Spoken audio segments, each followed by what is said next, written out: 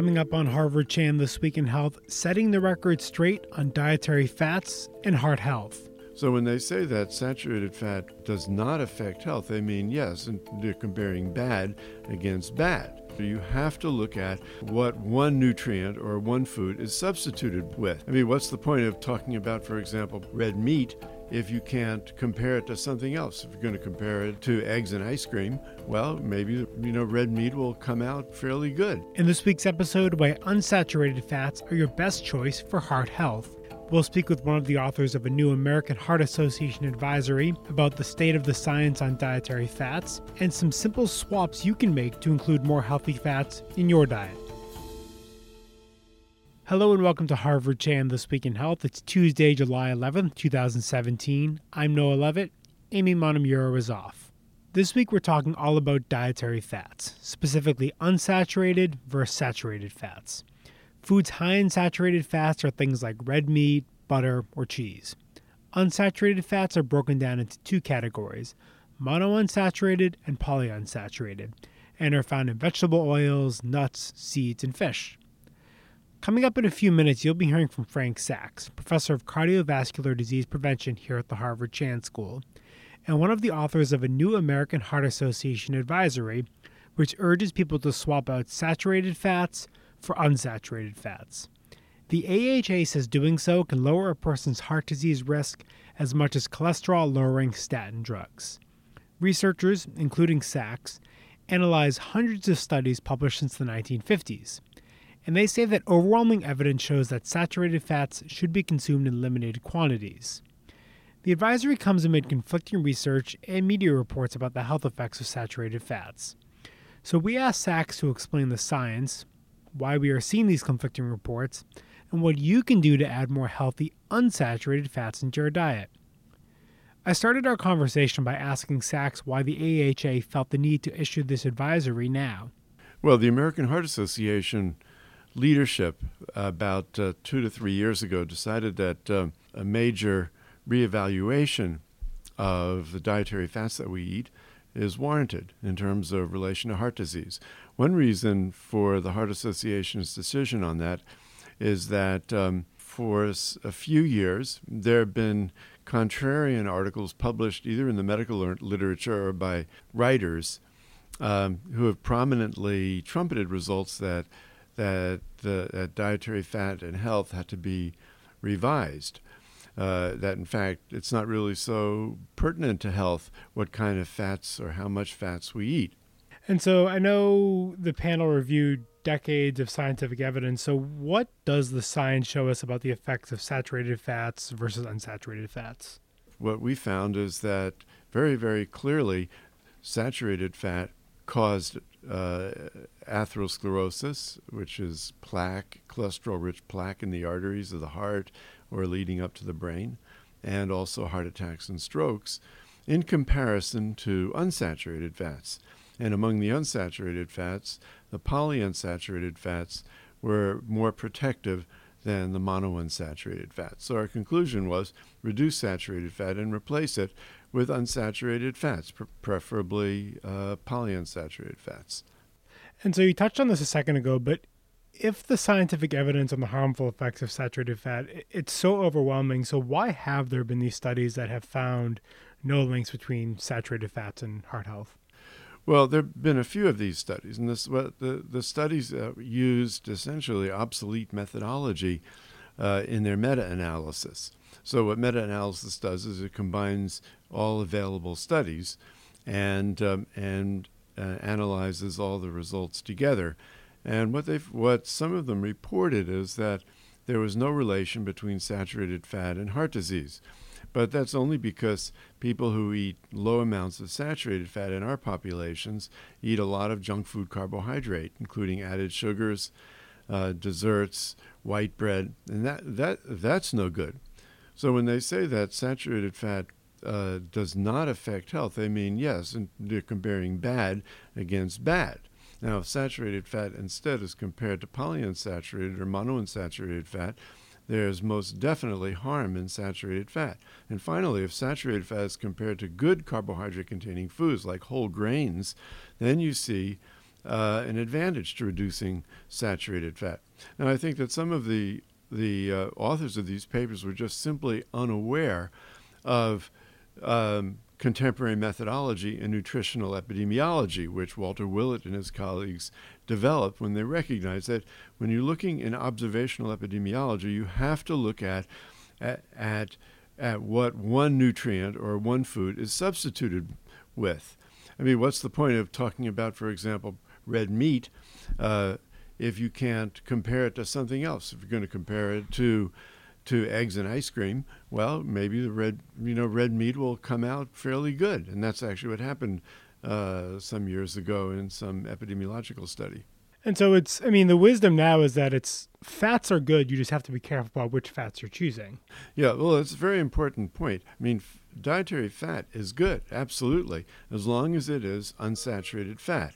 And if the dietary fat contains saturated fat, or is high in saturated fat, it contributes to heart disease. For people who maybe hear these terms but don't know, what are some prominent examples of saturated fat and then unsaturated fat? Okay, well, one way to differentiate saturated from unsaturated is that saturated fat is solid at room temperature, unsaturated fat is liquid at room temperature. So if you want some examples, solid at room temperature, of course, you could think of butter, lard, beef tallow, pork fat, coconut fat, palm kernel or palm oil is mostly solid. And liquid oils would be corn oil, peanut oil, soybean oil, sunflower, safflower oil, olive oil, of course. And so you talked about coconut fat, coconut oil. There were a lot of headlines specifically focusing on coconut oil. Why do you think that has become such kind of a lightning rod food? Well, there's been tremendous hype about coconut oil being purportedly being healthy. And there really is no basis in science for that. Now, what we know is that coconut oil is mostly saturated fat. It raises LDL cholesterol, which is the cholesterol that directly causes heart disease, just as much as butter does or other high saturated fat foods. So there's nothing really special about saturated fat-rich coconut oil beyond its saturated fat. Now, there have been speculations that there's some other ingredients in coconut oil that may be protective, but those are not yet, at least, backed up by any credible scientific evidence yet. There are things that we know about coconut oil, the saturated fat content, the increase in LDL cholesterol, which is bad, and then there's speculation. Maybe based on a small number of studies in animals or cells or whatnot, that need to be followed up, that are not established fact that we can use in human clinical practice or guidelines. So I think when it comes to, and we've touched on this, but when it comes to dietary fats, there can be a lot of conflicting information in the media. There's always headlines, butter is back, butter is not back. So what would your advice be to consumers, people at home, as they are attempting to make healthy choices? What things should they keep in mind? Well, I think, first of all, people should look at established health guidelines produced by organizations like the American Heart Association or the National Institutes of Health, or say for diabetes, the American Diabetes Association, and use those as guides because they are very, very carefully evaluated, written, framed, vetted in several levels of peer review, especially something like the Dietary Fats Advisory. And those are guidelines that people should look at. What they should not do is sort of look at the latest story on in the media, because the media approaches science and health findings totally inimically to inform consumers in public health. And what I mean is that the model for the media is to trumpet the latest study, and if the latest study is different from conventional knowledge, they will trumpet it even more. Well, that's not right. There is context, and the media, if they're going to do a decent job of it, they are going to study the context and not just listen to the authors of some research result that may not be done well or may be contrarian for a methodological reason. They need to look at the context. They can do it. They are good investigational reporters, and if they use that skill in investigational journalism onto food guidelines and health guidelines, then that would serve the public much better than the current situation. So if I'm a person who is looking to get more unsaturated fats in my diet, what are some easy ways to start doing that? What are some maybe healthy swaps people can make?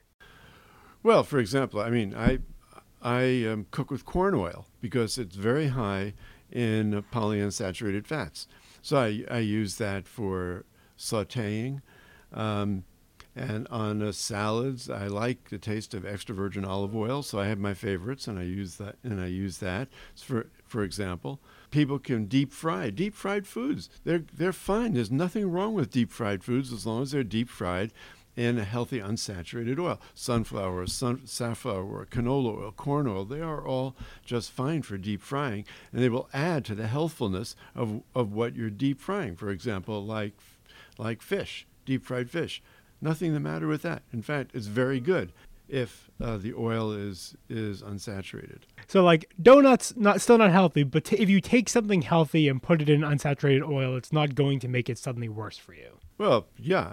For example, take eggs. If you fry eggs in corn oil, for example, the net healthfulness of the eggs will be enhanced. But if you fry it in butter or bacon grease or something like that, well, you're going to create a very unhealthful breakfast. One of the key messages from the advisory was this idea that replacing saturated fat with healthier fats in the diet can lower heart disease risk as much as cholesterol-lowering statin drugs. So how do making these dietary changes fit into an overall heart disease prevention strategy? What we concluded in this advisory is that the cornerstone for healthy eating is a healthy dietary pattern. For example, like the DASH diet, Mediterranean diet, vegetarian diet. Those are healthful dietary patterns. Now, we say within the healthy dietary pattern, the oils should be unsaturated rather than saturated, and food should be chosen so that the fats that they contain in them will be unsaturated, like nuts, for example. That was our interview with Frank Sachs about a new American Heart Association advisory on unsaturated fats. And we know that making healthy choices when it comes to fat can sometimes be confusing. So we'll be putting several resources up on our website, hsph.me/thisweekinhealth. We'll have definition of the different kinds of fat and examples of foods to eat more of and ones to try and limit.